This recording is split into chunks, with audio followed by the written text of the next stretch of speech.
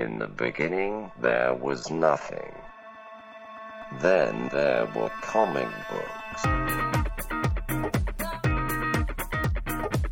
Once you enter our world, there is no escape. Comic exposure begins in 3, 2, 1. Welcome to the podcast. This is Comic Exposure. My name's Josh Buckley, and my podcast partner is Travis Rats. And on Comic Exposure, we gather some graphic novels or trades, and we decide, let's talk about this comic book. We normally just do one trade, so one volume of whatever it is. We always get part of a story, or we do a graphic novel. Today, we are tempting fate. Are we not, Travis?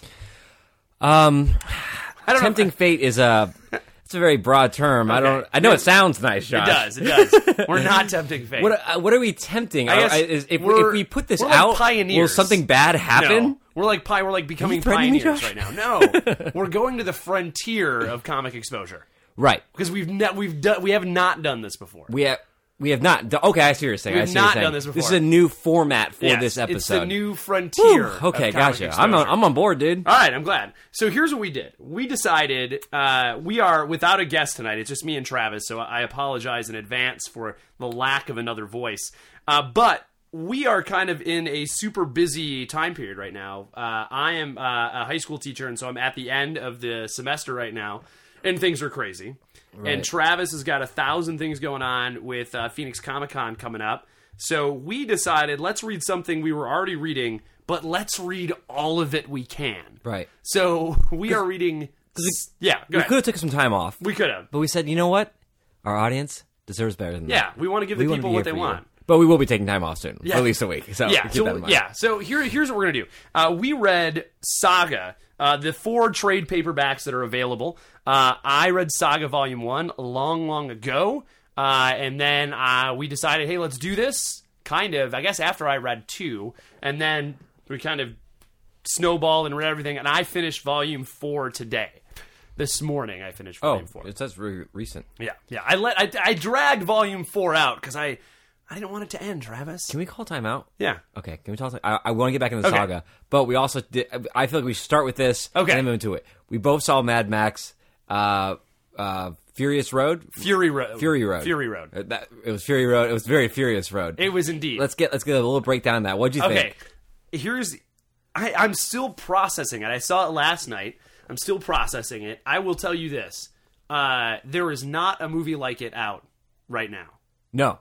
There hasn't been a movie out like it since Mad Max 2 Road Warrior. It is so intense.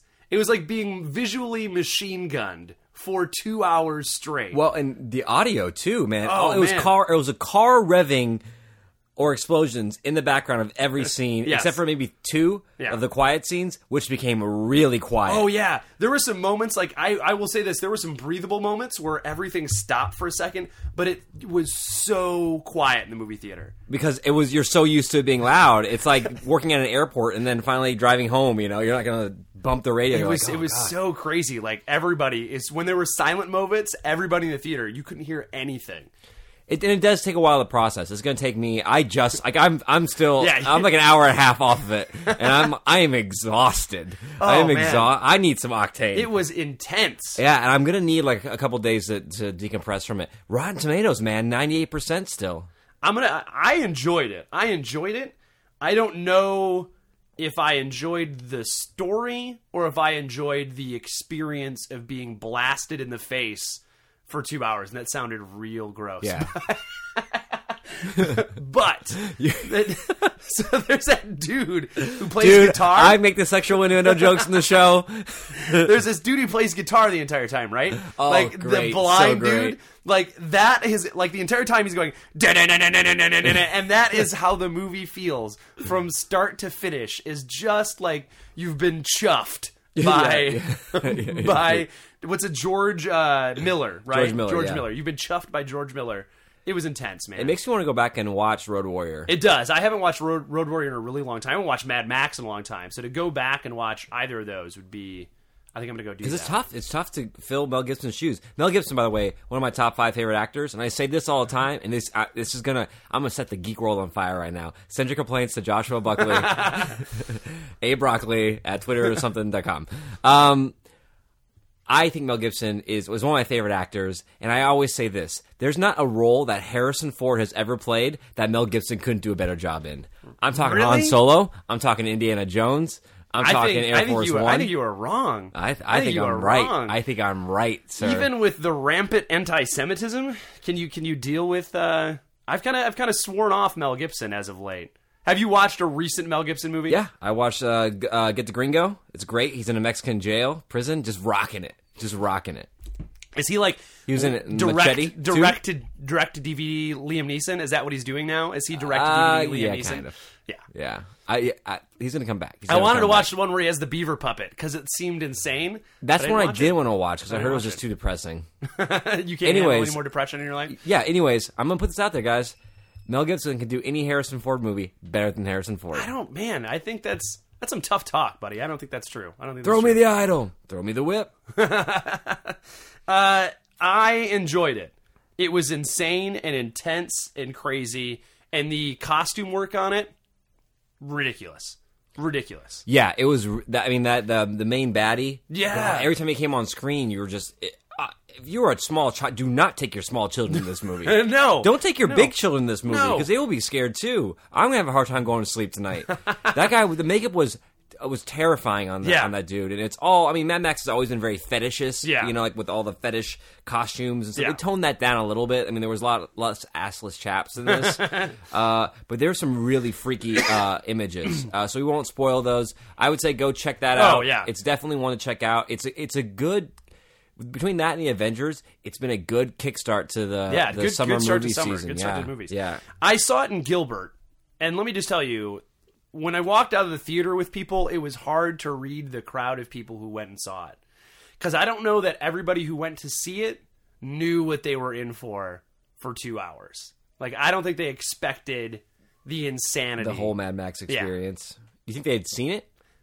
I don't know. I think you had a lot of people. I think you had a lot of people who had never seen it before. I think you had a lot of people who had never seen it, the originals, and were like, "Oh, it looks well, yeah." easy. Well, anyone under 30 probably, yeah. Because I know teenagers, they aren't going back and watching Mad Max. No, Road Warrior. No, they probably should. Certainly not Thunderdome. There's like a sex scene right at the beginning of Mad Max, isn't there? The original one, and one of them gets sniped or something like that, or is that Road Warrior? Maybe. I don't think I've ever seen the first Mad Max. Yeah. They dubbed it in American? Because it was so bad. Because it was so you couldn't understand anybody. Yeah. So they had I wanted some more Australian accents in this one, too. That was a little like Charlize Theron is from like South Africa, and she didn't use a South African with Tom accent. Hardy. Isn't he like from England? But he had an accent. Right, he did. He toned down Bane. 5 words he says. Yeah, it was a toned down Bane. I was known before I put on But I thought some of the old Sheilas at the end had some Australian accents. They were straight off the continent. They found them like out in the bush, if you will. And the same one kept like I felt like there was one woman cast and they just put her in. Like, I'm like all these old women look the exact same. I'm like, how many times is this woman going to die? All the craggy old Australian ladies look exactly the same. That's enough with old craggy Australians. Let's talk about some new stuff. Let's talk about the new hotness. I digress. We are talking Saga. We read. If you haven't caught on so far, we are talking Saga. We were talking Saga. 4 volumes of Saga, dude. This was an undertaking, but an enjoyable one. Well, it wasn't an undertaking in the sense that because we had kind of read, since we started the podcast, Saga has been like the mascot comic book in the background the whole time. As we're passing trades back and forth to read them. Exactly. We'd always just kind of like read this one. I finished this one. You read this one, and we'd always kind of discuss bits and pieces of it. But we have not yet sat down and had a no holds bar, knockdown, drag out Saga. But I'll say this at the beginning: we both like it, so this is going to be less of we're going to critique it, but it's going to be more of a podcast why you should be reading Saga if you're not reading it. Yeah, and if you are reading Saga, just enjoy the conversation, and maybe we're thinking about the same things that you're thinking about as you're reading this. So, Saga, it's going to be a little awkward because we only have one set of the 4 volumes because we've passed them back and forth. I only own one of them. I feel like I got out of the deal pretty easy. I only own volume 1. Oh, right, because after you gave me, I knew about Saga. It's from listening to other podcasts, and I love Brian Vaughn, and it's something that I've been meant to get to. And I'll tell you this at the beginning of it.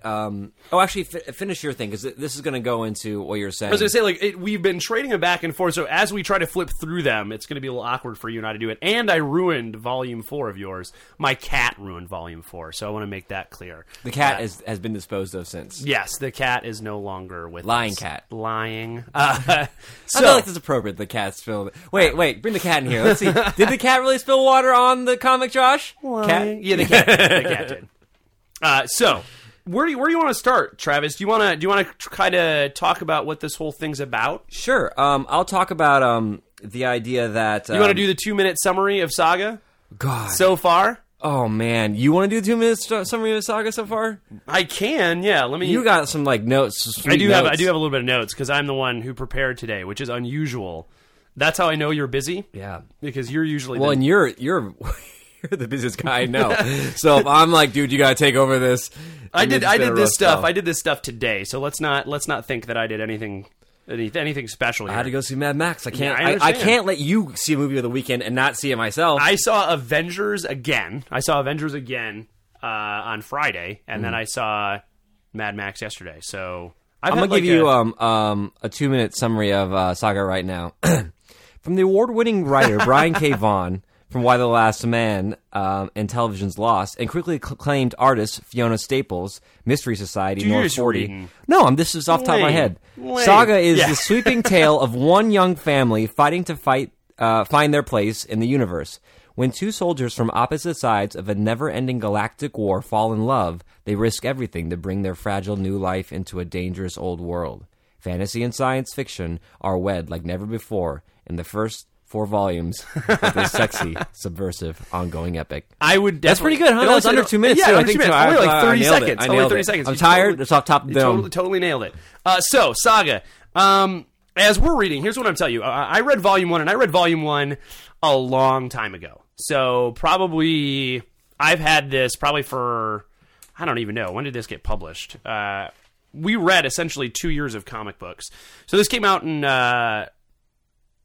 it must have been 2012 or 2013 or something like this. This Volume 1, the copy of Volume 1 I have is a second printing of a trade paperback. Like, that's how many they sold of that first trade paperback. There's a second printing of it.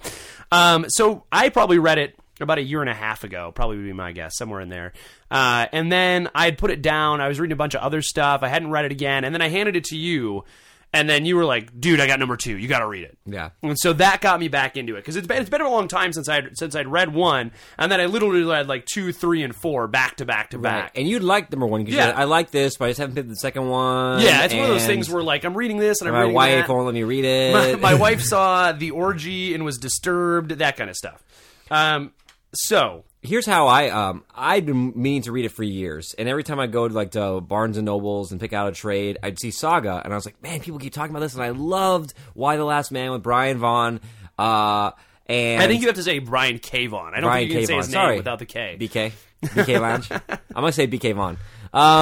So I love BK Vaughn, but the thing was, I'd go there, I'd pick it off the shelf, and I'd look at it, and it just the art. What's it for the story the art did, but like from to draw me in and to pick up the trade, I go, everyone says this is good. I know the writer's good, but I pick it up, I look at the book, and I'm like, I don't know, and I put it back down. I'm gonna tell you, the art style totally grows on you. I'm all for punk rock art. I really am. I really dig non-traditional kind of art. Fiona Staples' art totally grows through all of the issues. She gets better and better every time. Absolutely. But I would say that it was just... You're right. At first, it's kind of tough because the coloring is different than anything you see anywhere else. There's just a totally different aesthetic to it that isn't in any other book. The loose penciling. Like, they'll be like... I don't know, you probably know it's really a term sketchy. For it. It's real sketchy. Yeah.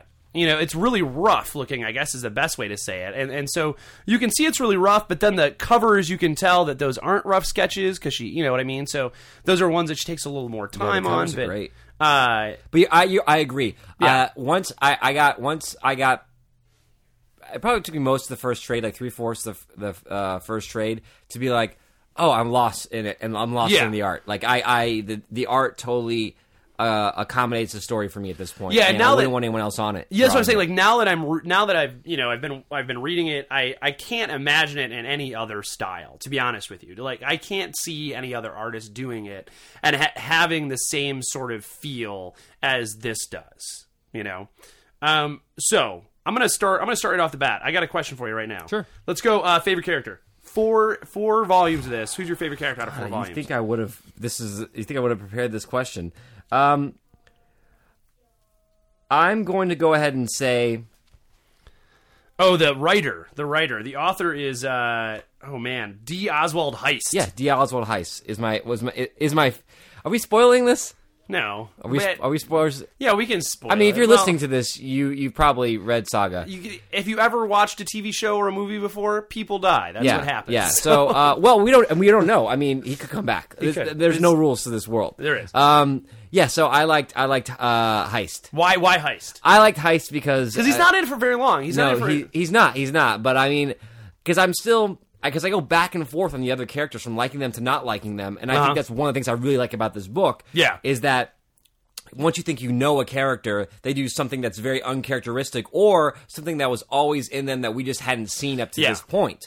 Like, for example, the Will did not like at first, then you grow to like Lana. Which one? Alana. Alana, one of the main characters. You like her at first, but then there's some parts where you don't like her. So that's great because it shows that these characters have depth. Yeah. But I liked Heist because he's you can't nail him down. He's kind of like, I feel like if Jim Henson were like a character in this world, he has these lofty ideas of like love, but he sells them through these cheesy romance books, and that's brilliant.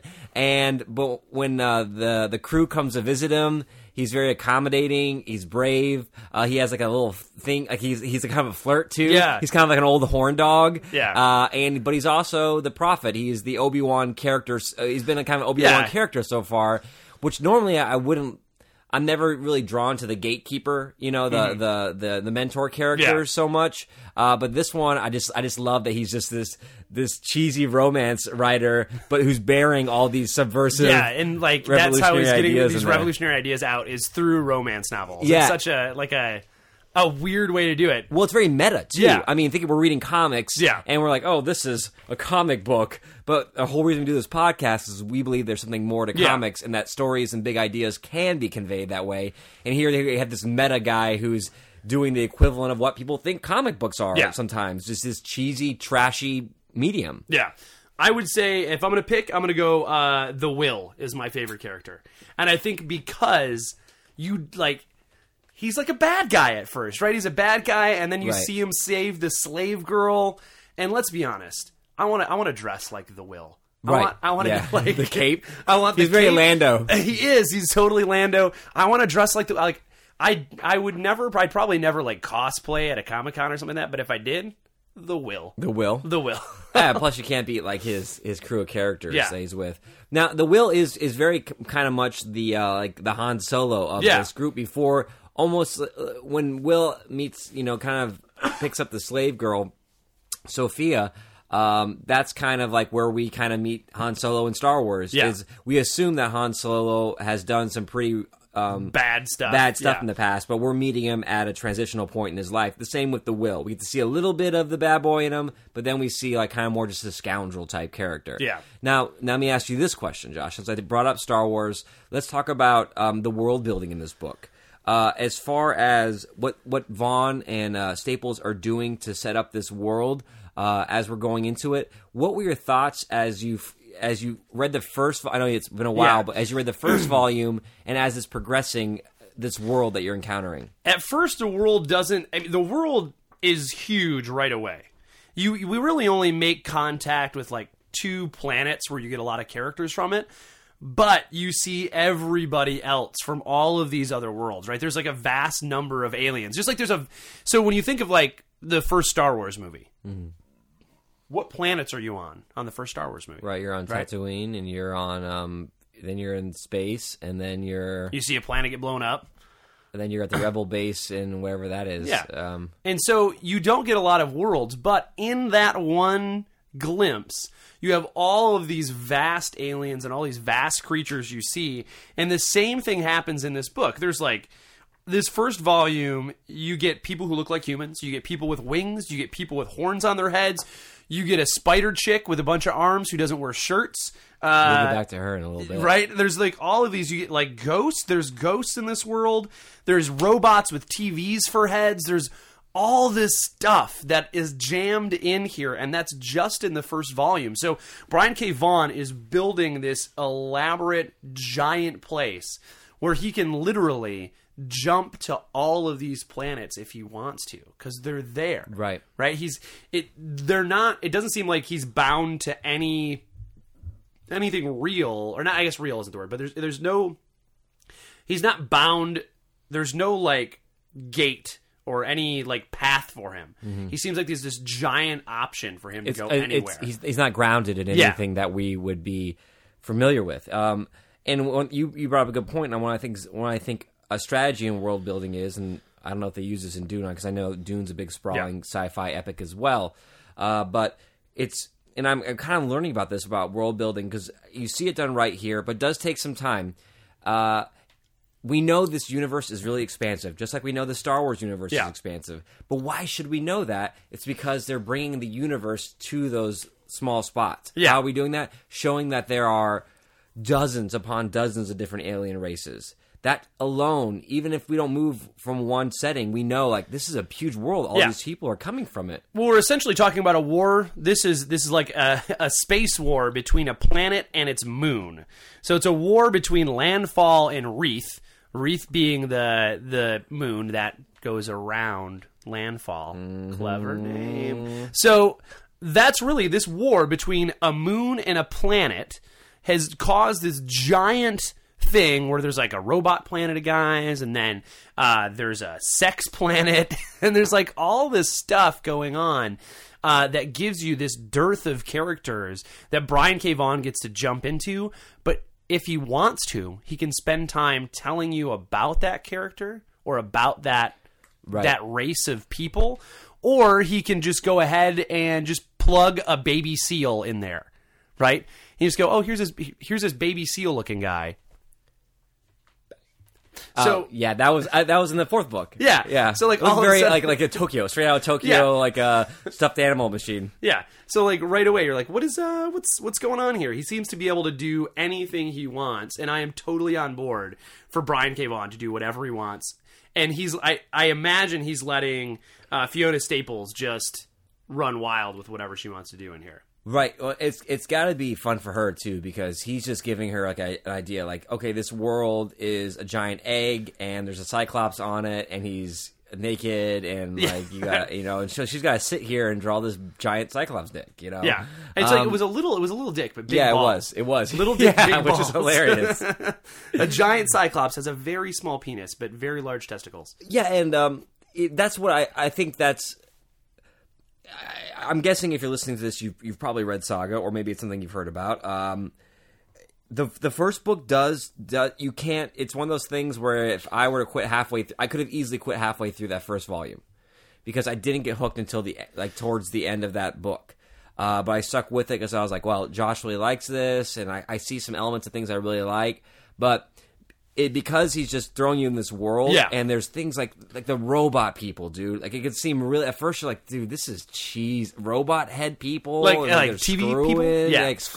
And then you're just like... But because it doesn't make sense. You have to give it a little bit of room to breathe. Not much. One trade. Yeah. One trade. By the end of that first trade...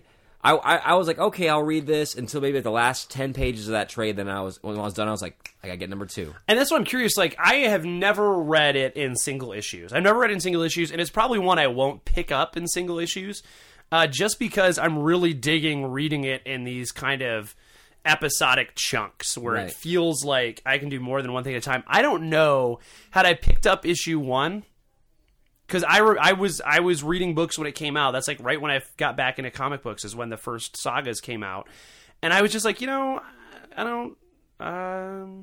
I don't know how into it I am. I don't know if I would have dug it in single issues as much as I do reading 5 or 6 chapters at a time. It'd be like reading The Walking Dead in single issues, People do.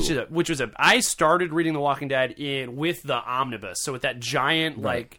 it's like 1 through 50 or something yeah, like that. it's huge. And then I went to single issues. I had caught up to single issues probably somewhere around issue 90 or something like that. And it was really hard to read it one issue at a time. It's super hard.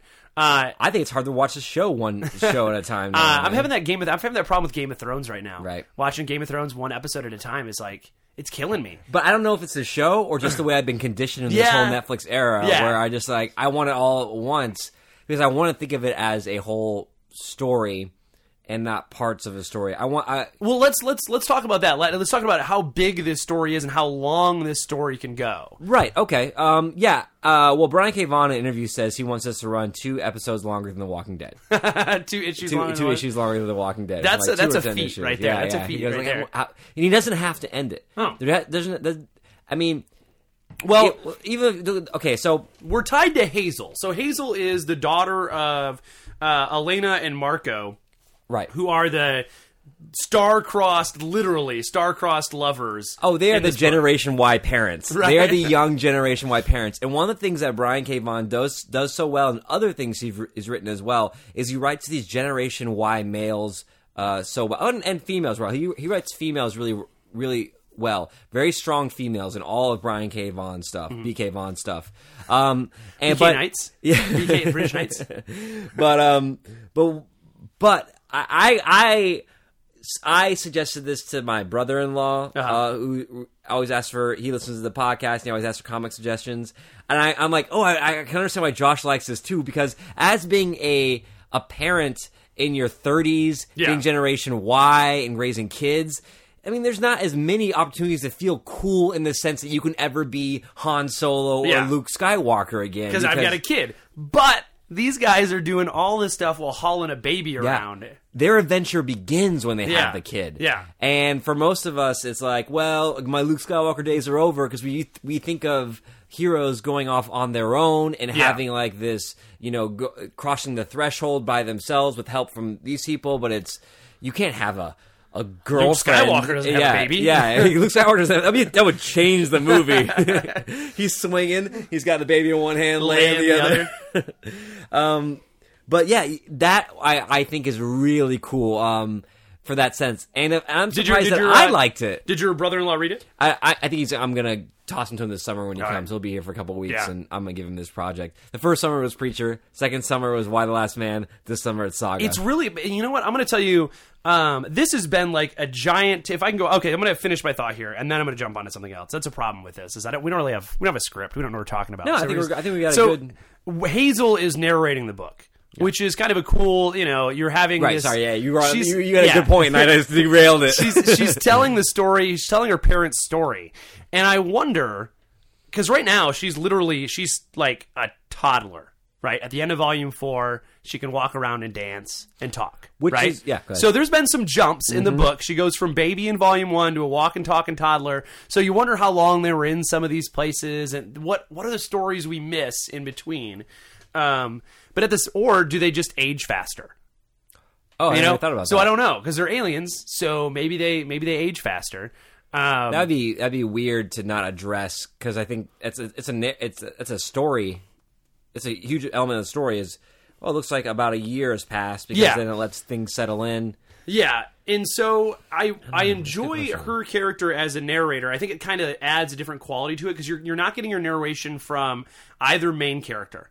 Right? You're not getting your narration from some omnipresent, just like that Marvel style narration, like, and he swings through the city and blah, you're getting someone who is telling you the story. It's like Hazel is telling us the story as we're going through it. And I think that's really cool. So how long until the story is her story. I mean, it's her story now. Yeah. But how long until she becomes... Is it her story right now? I mean, she's telling the story, but it's not her story Well, I mean, yet. I mean that she's in the story. So at what point is she the main... Because Brian K. Vaughan could keep this for a really long time with her being young before it turns into her adventures or her whatever. Well, she does say some very ominous things in her narration. Brian in Hazel's narration drops these hints that her parents aren't around. You know, it doesn't sound like their parents are around when she's telling the story. Yeah.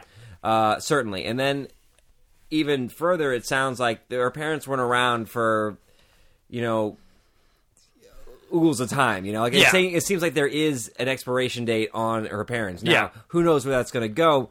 One of the things that you see with Brian K. Vaughan and, you know, the writers of this generation, even whether it be, you know, writers for television, is we live in this generation. I think it all starts when Ned Stark gets his head cut off, right? Yeah. In Game of Thrones, where we as an audience, we don't like to see our characters die, but now it's almost like a must. You can't be afraid to kill your darlings now in because stories. like Ned Stark seemed like the... I never read the books, right? So never reading it and coming into Game of Thrones, and then Ned Stark dies, you're like, but wait a minute, he's the main character of this thing. Right. And then now you're following everybody else possible in the story. Right. And so that's the kind of cool thing I think Brian K. Vaughan has here, BK Vaughan, is that he can right now we're following Marco and Elena or Alana, and then eventually we can follow... Maybe we follow someone else who has Hazel. Right. And then maybe we follow Hazel. And then maybe I really don't like Hazel at this point. You don't? Is it weird to say I don't like a 2-year-old? It's a little weird. Fictional 2-year-old? It's a little weird. Why don't you like a fictional 2-year-old? I just feel like she's a little bratty.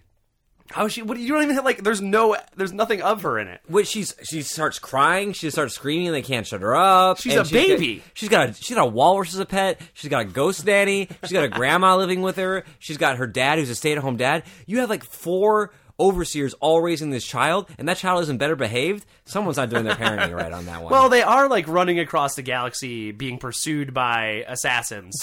Maybe for like the first like 3 months of her birth, they settled down in a treehouse. She lives in a treehouse. Show some appreciation is all I'm saying. Hazel. I got you. You're a little bit bratty. I got you. But all right, got that cross DNA. That's why you don't mix species. Interspecies relations.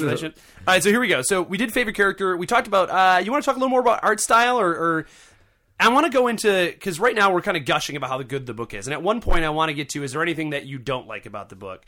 So I think I'm going to save that. I don't want to save that for the end, because I don't want to end on a sour note. Okay. So do you want to kind of tackle that right now? Why don't you start? Why don't you... what's something that you... If I could pick one thing that bugs the crap out of me... and this is in a lot of books, so it's not just Saga.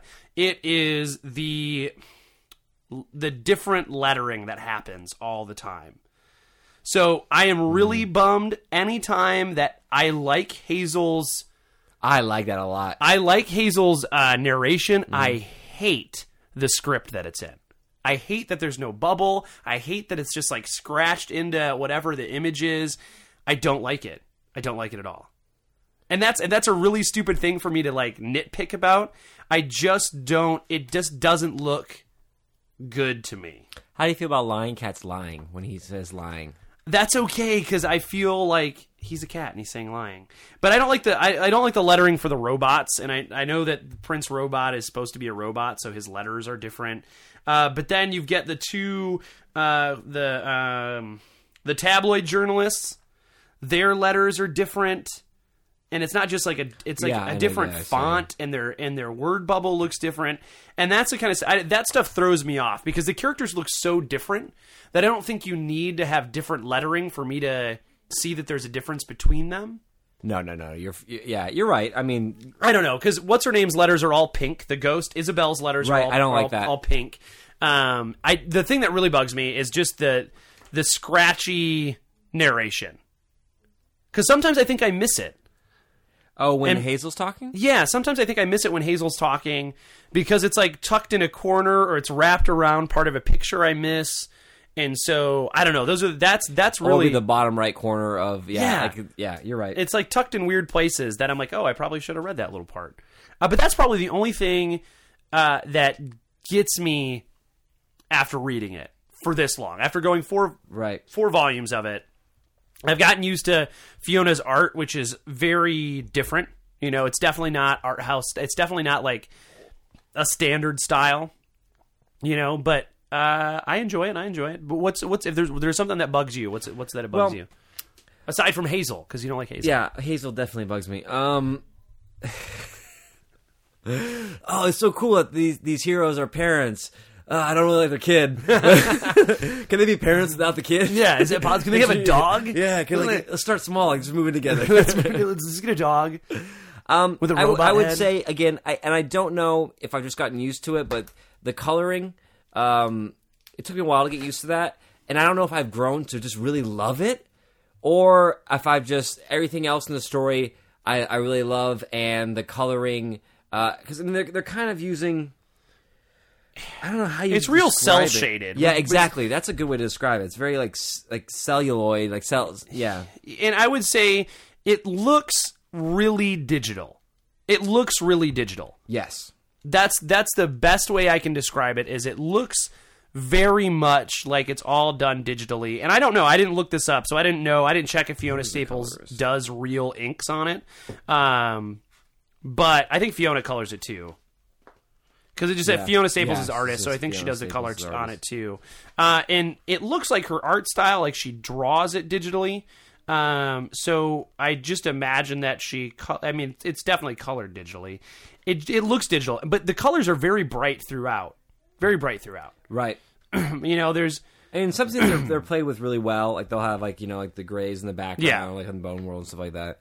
So I'd say that would be an issue. Maybe I don't know if it's an issue or something I've grown to love. And the other thing would be, and again, I don't know if this is something that I'm upset about, but one of the things I really like about it is also one of the things that I might grow to hate about it. Uh-huh.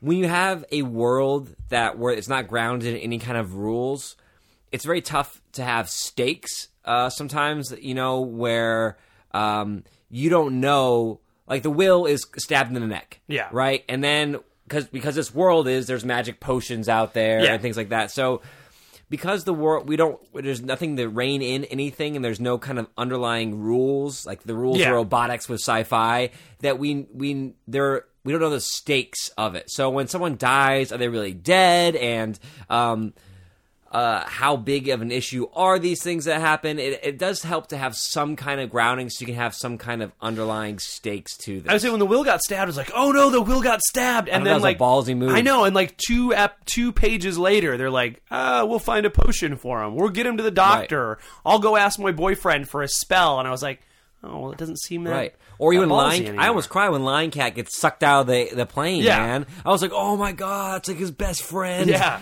And then I'm like, he's in space, there's no way he can survive the deep freeze of space, that cat is dead. Then next scene, you're like, oh, he's back. Lion Cat's dead. Yeah. He's back alive. I would agree with you. I think that's one thing. But I'm willing to take a ride with Brian K. Vaughan on this kind of like crazy... Get blasted in the face? Right. To go on this crazy kind of journey with him as he does this. Here's my question for you.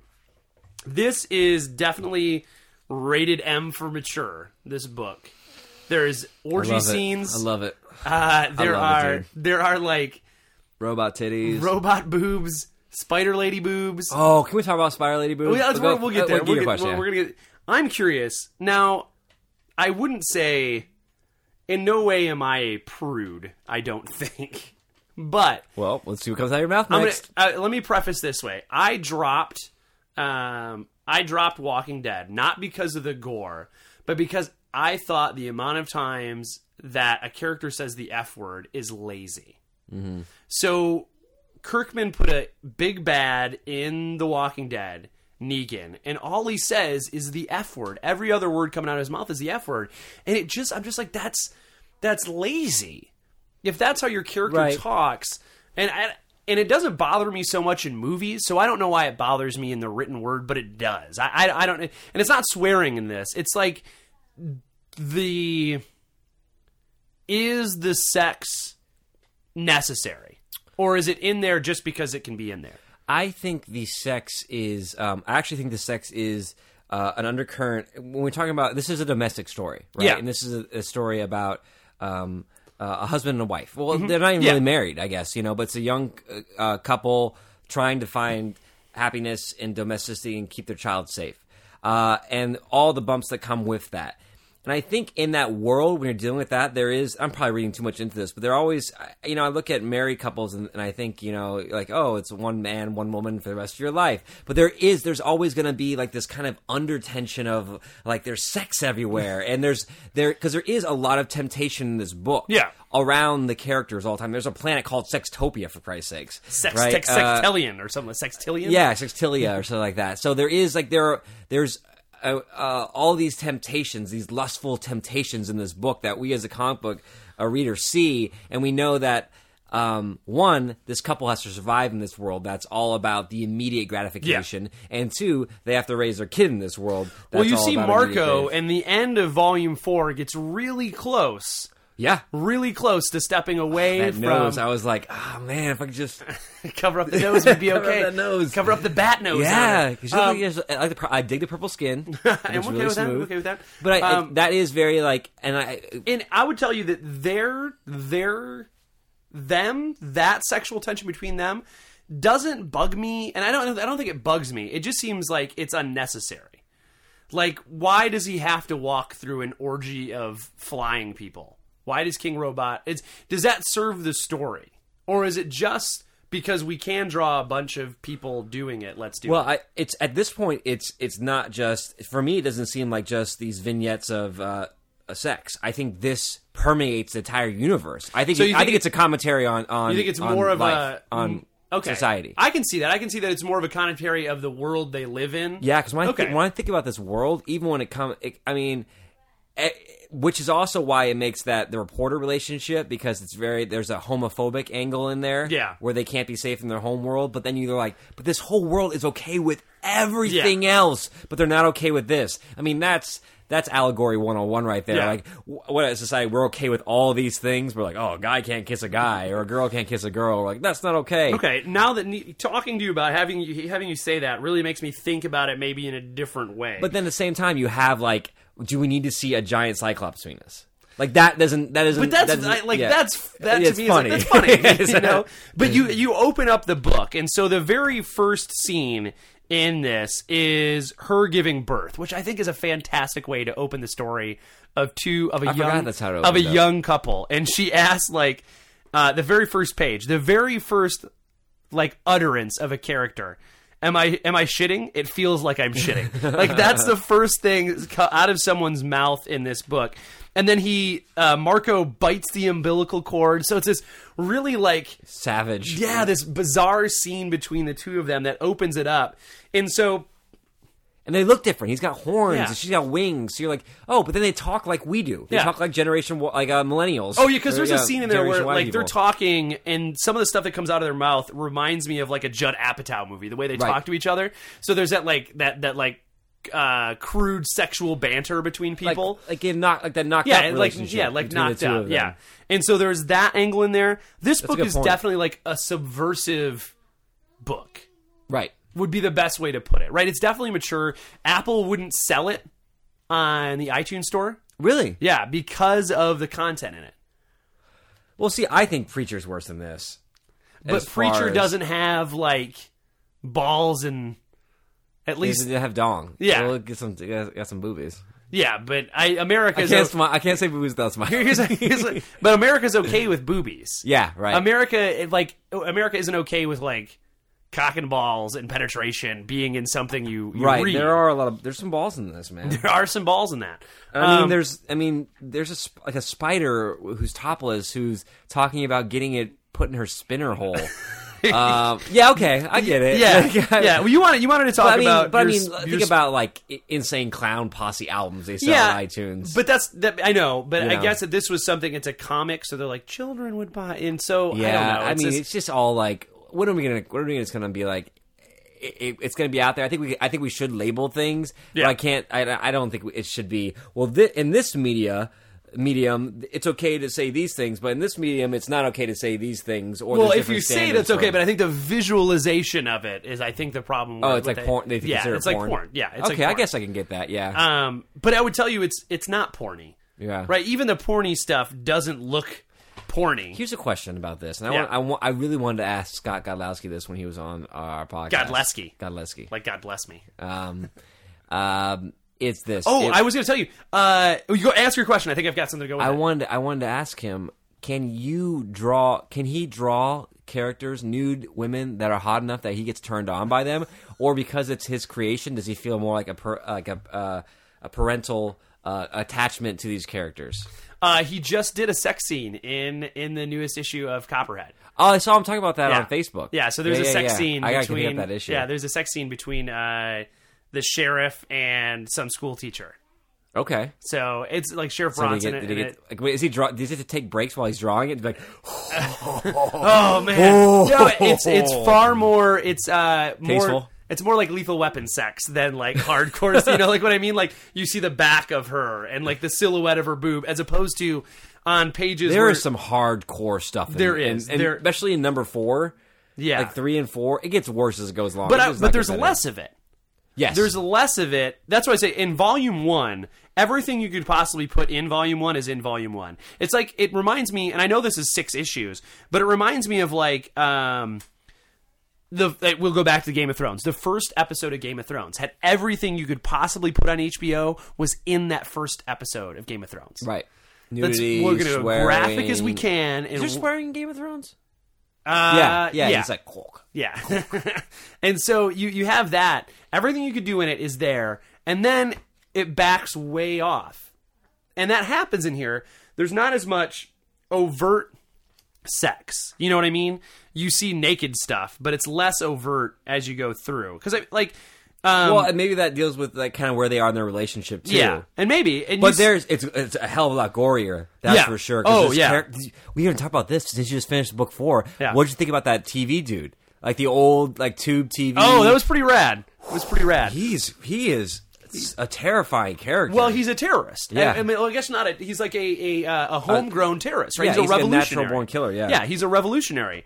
And I thought that was I thought that was kind of cool. It's kind of a nice story, but that was my big question. Does the mature content ever distract from the story? Does it ever seem to take you out of it because you're like, oh my god, that's a cock? Are you ever like?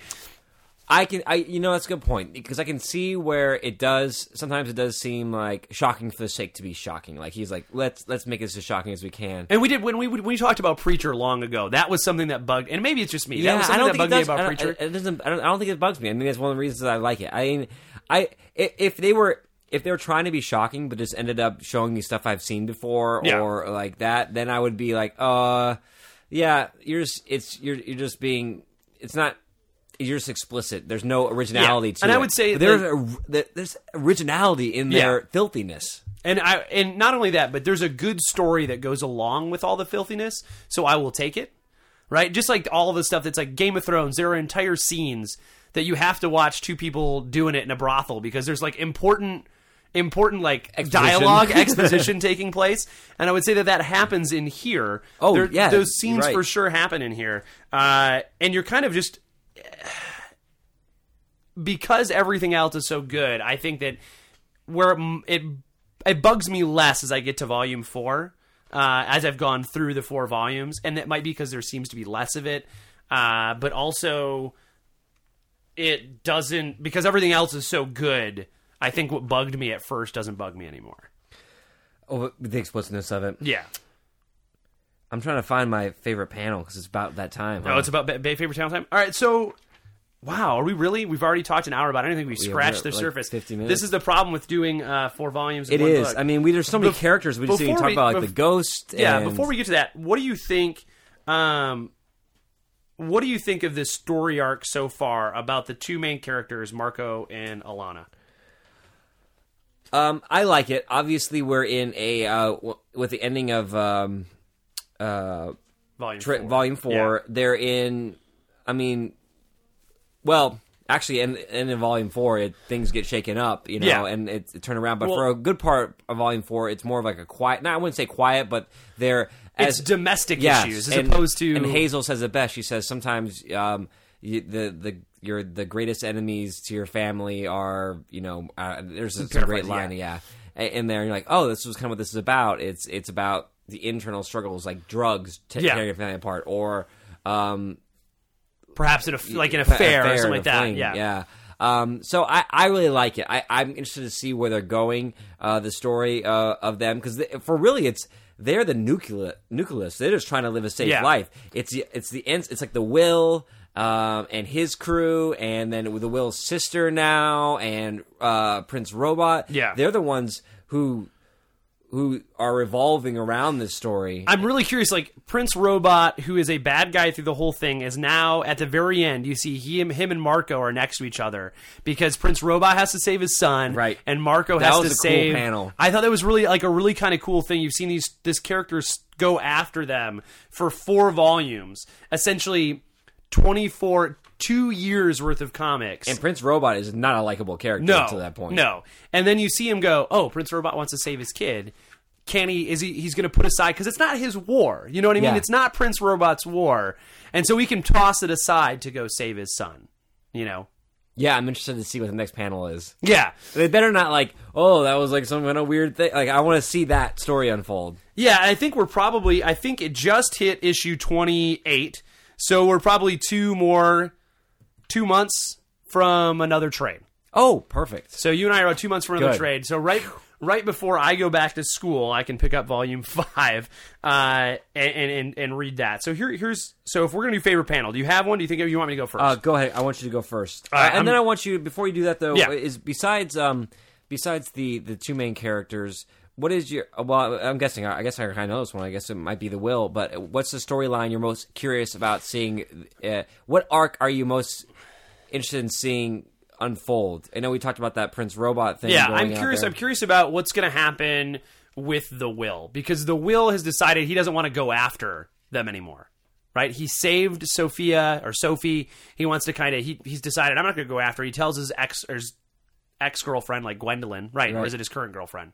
I don't remember. So he tells Gwendolyn, who was Marco's ex-girlfriend, that if you want to go after him, then you go after him. I don't want to do it. But then he gets stabbed. And so he's kind of dragged along now. And then his sister is now after him because... It's interesting, too, because we don't know much about her. Yeah. So his sister gets dragged into it. And so I'm kind of curious will the Will get pulled back into hunting?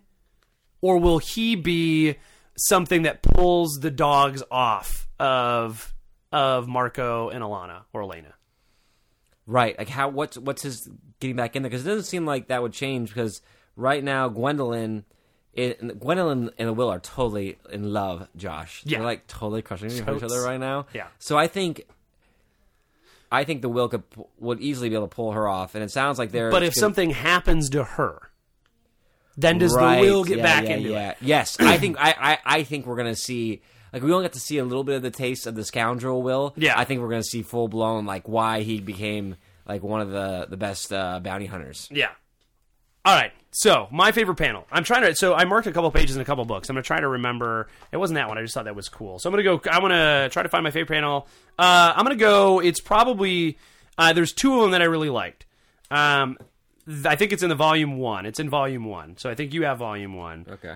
It's the page you have marked It's the one where the Will is eating cereal with Lion Cat. I was just looking at that one. That was a great one. Good call. Like, the Will is like, it's just, he's like, he has his shirt off. Lion Cat is next to him. He's eating a bowl of cereal, and he like gets a phone call, and he's like, I'm not going to pick up the phone. It's the stalk calling him. So the spider chick is calling him. He's like, right. I'm not going to answer the phone for her anymore. But of course, he gets dragged right back into it. That is very much, it blends it in with that pop sensibility. It's such a man thing to do, to like sit with your shirt off and eat cereal, because you know you're just going to get milk on yourself. So he doesn't want to ruin that sweet cape he's got. So that is good. That really kind of sums up a lot of the mix of genre and style that Vaughn is going for here. Because there's this really every person aspect of it. Although they're aliens in this far-flung world, they are very much relatable. Oh yeah, they're straight out of like they're almost hipsters in a certain sense, you know? Well, certainly the kid is, the horn guy. Marco. Marco is certainly like a hipster dude. Like, even the way he's dressing in like the last he grows a beard out, you know, because beards are cool. He's got like highlights in his hair, like it's 1998. I mean, I'm just kind of flipping through here. I wish I had more time to go through all 4 of them. And I do think the art gets better in them. Yeah. But I was trying to find one because I knew there were some great panels of Marco and Alana, and I really do like their relationship. Yeah. Because it's chaotic, but it's very sweet. So I just really like this one. I'm sure it's in volume 1. It's them. It's right after they had the kid, and they're after the chaotic thing, and they're kind of they're embracing each other. They got the kid in the arm, but then you see there's this ominous presence of eyes in the background, and it's just a good splash page that just made me be like, okay, I could get to like these characters. I thought for sure it'd be the spider chick's tits. I thought I was thinking that's about what was going to get you, but you know what? That might be it too, because when I saw that, I didn't change the page. Or that. Yes. That's God, so that's a good one. There's some great ones. When Elena first goes on drugs, there's a sequence of her like she's fully dressed, and then she's got her because she's on TV, and then her costume goes away, and then she's naked. Like then you see her without clothes on, and like the panel breaks up even more. And there's this weird scene where she's like floating in the fetal position, and it says in like weird bubble letters around her, "Fuck yes," right? Like in this, it is a great poster. In this cloud of like I don't know drug haze. Can I tell you something? Yeah. This is why, like, you're the art person on that. I didn't even realize it said "fuck yes" on it. And there's 2 S's in yes too, so it's like "fuck yes." See, God dang it. So yeah, that's Saga, guys. Obviously we love it. So. Yeah, so you've told someone to read it, right? You've told your brother-in-law to read it. I've told people to read it. But you got to find the right person. So if you haven't read this yet, and if you are bothered by sex and drugs, I probably wouldn't read this. Yeah, anything that we said bothered you, don't get it because there's a lot worse that we did not mention. Yeah, there is. But really great story. It's like a sexy Star Wars. Yeah, sexy Star Wars. Yeah, exactly. I'm trying to think of like or like a rated R NC-17 Star Wars. Right. If you just say it was Star Wars meets something else, what would this something else be? I don't know. It's hard to say because I made the Judd Apatow comment earlier, right? But it's not comedy like that.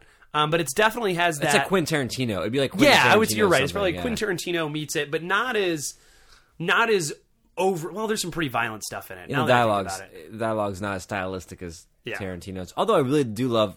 I think Hazel says some really profound things in her narration, and like really like clever things. It's like Singles meets. She's a writer. Singles meets Star Wars. With tits. It's really good. It's really good. So if you get a chance, you haven't read it yet, you should pick it up. If you have read it and you think we're completely wrong or completely right, you should talk to us on Twitter at Comic Exposure, where I will post some favorite panels of ours. I will talk about this at length, and I'll post when it comes up. So you should follow us at Comic Exposure. That's really the place where most of the dialogue happens. I am the at Comic Exposure king. Dude, on Twitter, I tweet the crap out of it. So if you're interested, you want to have a conversation about it, tweet me on there. Someone tweeted us on there. I'm gonna. I don't remember her Twitter handle offhand, but she told me she hopes that Marco dies. So I don't know why, but she said I hope Marco dies, and she's probably reading the single issues right now. So that's a little like, does he turn into a dick? Like, does he become a jerk? Well, I gotta say, he passed on that sweet piece of alien butt.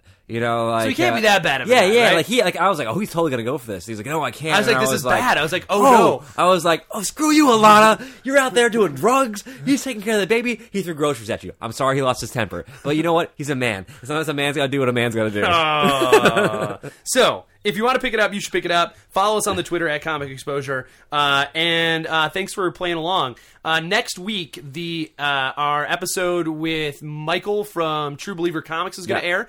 We talked to him about big events, about running a comic shop, why he started it, nerd stuff in general. Give that a listen next week. Until then, share the podcast, talk to your friends about it, and we'll see you next trade.